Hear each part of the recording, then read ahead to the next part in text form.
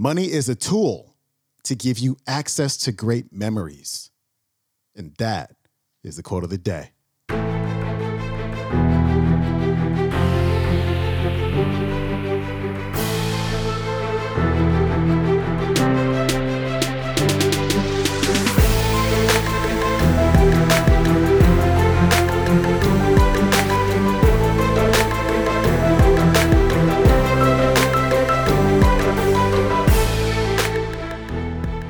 Welcome back to the Quote of the Day Show. I'm your host, Sean Croxton of SeanCroxton.com. Thanks so much for tuning into our Finance Friday episode. We talk about all things money mindset, but first, we've got a sponsor. Our friends over at Thrive Market are offering to you $60 of free organic groceries. You can learn more about that at thrivemarket.com/QOD. Lisa Nichols, gosh, I love this talk. She talks about the myths about abundance. And I love how she wraps it up by talking about how money, bringing more money into your life, allows you to create greater memories and greater experiences for you, your family, and others. Here's Lisa. So first, let me give you the 3 myths to abundance, and you might want to write these down. Here are the 3 myths about abundance. So one myth is that abundance is for, I said it earlier, it's for some people, not everyone. That's one myth. Abundance is for everyone. It's just that. And once you have the truth, don't go back to the myth. Don't go back to the lie. Don't vacillate between the lie and the truth. Just understand, once you know the truth, know the truth. And whenever you begin to live like you don't know the truth again, you've unlearned the truth. Okay, so let me just take away the myths. So abundance is for some people. That's one myth. That's not true. The second myth is that abundance is singularly focused. It's finances and it's possessions. That's the second myth. That when we look at wealthy people or abundant people, we look at their homes, we look at their cars, we look at their clothes. We have so much in media now defining what abundance is for you. That's not abundance, you guys. That's wealth. Let me tell you the difference between wealth is financial, abundance is holistic. I want you to understand that distinction. Wealth is financial, abundance is holistic. Abundance has 4 key categories. There's 12 categories when you break them down in a smaller component, but 4 groups. One is your self-awareness. The way you love yourself, the way you treat yourself has everything to do with your abundance. How many of us know that we've passed up something really great because we didn't think we were worthy of it? Raise your hands up high, not shy. Great, look around. That has everything to do with your level of abundance and how it's showing up in your life. The second area of abundance is in your relationships. At the end of your days, you will measure the quality of your life by the quality of your relationships. You will actually forget more about the other ones. You'll look at who's around you in your senior years. You'll look at who's there to care for you. That's how you measure it. We talk about being alone, right? So that's 2. The third area is the quality of your spirituality and how you can ground, how you can release, how you can forgive, how you can let go, how you can be still, how you take deep breaths.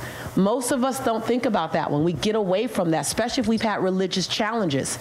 But the quality of your life will have a lot to do with the quality of your spiritual grounding. Whatever you call your God, however you worship, finding a place to release, finding a way to forgive fast, finding a way to be still, finding a way to let go. That will determine greatly the quality of your life. And then looking at your finances. Notice I put that last. It's not because it's the least important, but it's not the most important. I have very wealthy friends who are very, very unhappy. And some of you saw them on Periscope. They had nowhere to go for New Year's, so I bring the whole party. Everybody, you need to go somewhere, come to my house, because they've amassed billions, not millions, but billions of dollars in net worth.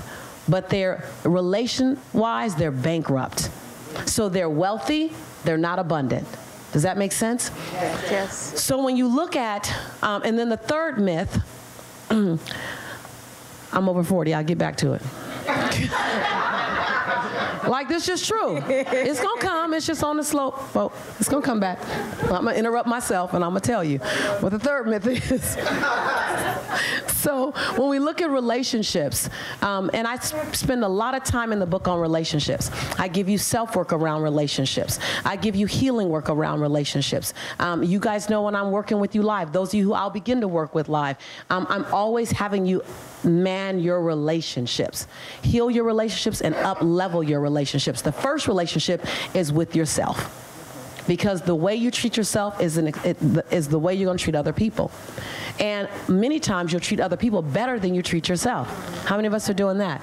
Right. And so if I begin to serve others, not from my cup, but I begin to serve you from my overflow, meaning I've taken care of me first, and now I'm taking care of you from my overflow. Now I take care of you with a greater heart.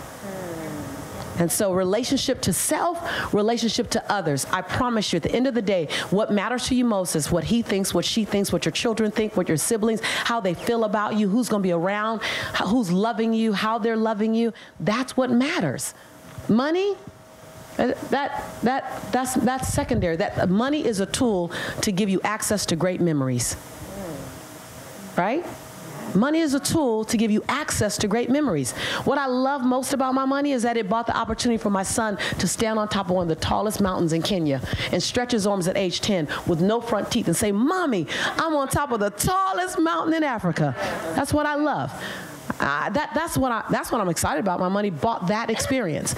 That my money bought the experience of my son and I surfing in Brisbane, Australia in May. And yes, I got on the surfboard for a hot second. I love the fact that money allowed my son and I to jump out of a plane together. I don't care. The money, great, but the memories, far more important. So everything will go back to your relationships. All right, that was Lisa Nichols wrapping up the week. If you want to watch today's entire talk, go to the YouTube and punch in Lisa Nichols and Sharia Jackson, Abundance Now. And of course, Lisa's website is motivatingthemasses.com. She's got a couple books as well. No Matter What is a book that everybody needs to read. It is so good. And her book, Abundance Now, is amazing as well. So again, Abundance Now and No Matter What. That is it from me. I hope you have an incredible weekend. If you do have a chance, please leave a rating and or review for the show on the iTunes, and I will see you on Monday. Peace.